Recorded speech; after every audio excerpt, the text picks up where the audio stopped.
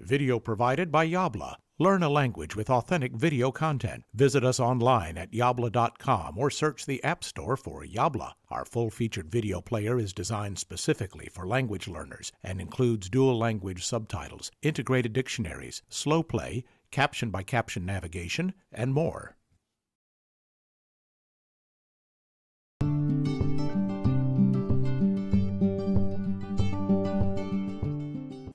Hallo! Im Deutschen gibt es die sogenannten Ich- und Ach-Laute. Sie brauchen ein bisschen Übung, damit sie sich richtig anhören.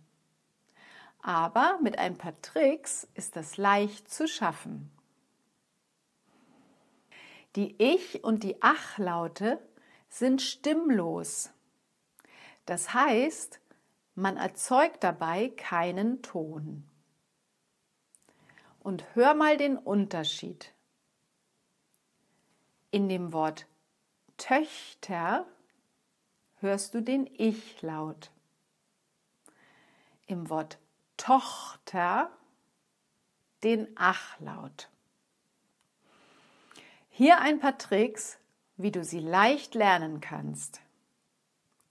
Los geht's mit dem Ich-Laut.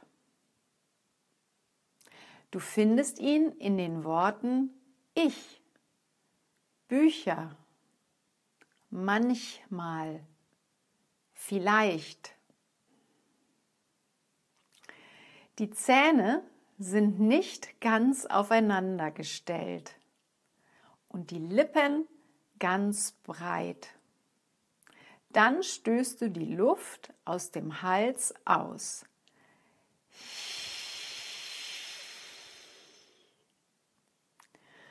Oder sag mal ja. An dem Ort, wo du im Hals das J findest, da entsteht das. Es braucht nicht viel Druck, ihn entstehen zu lassen. Du kannst ihn einfach hervorströmen lassen.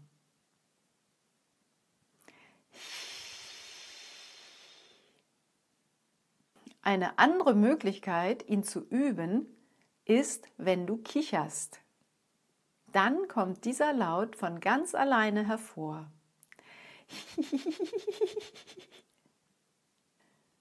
Flüstern ist auch eine gute Übung.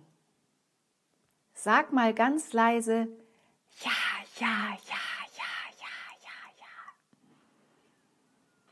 Und hier ist die Regel zur Verwendung des Ich-Lauts.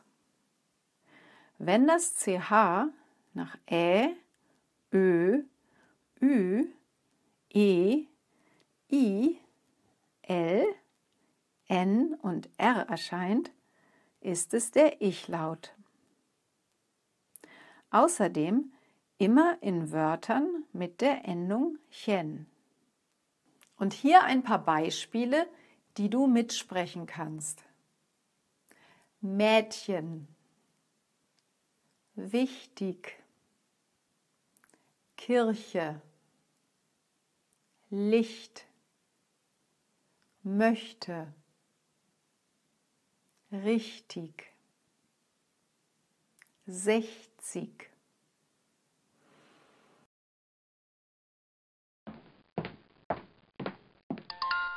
Yabla.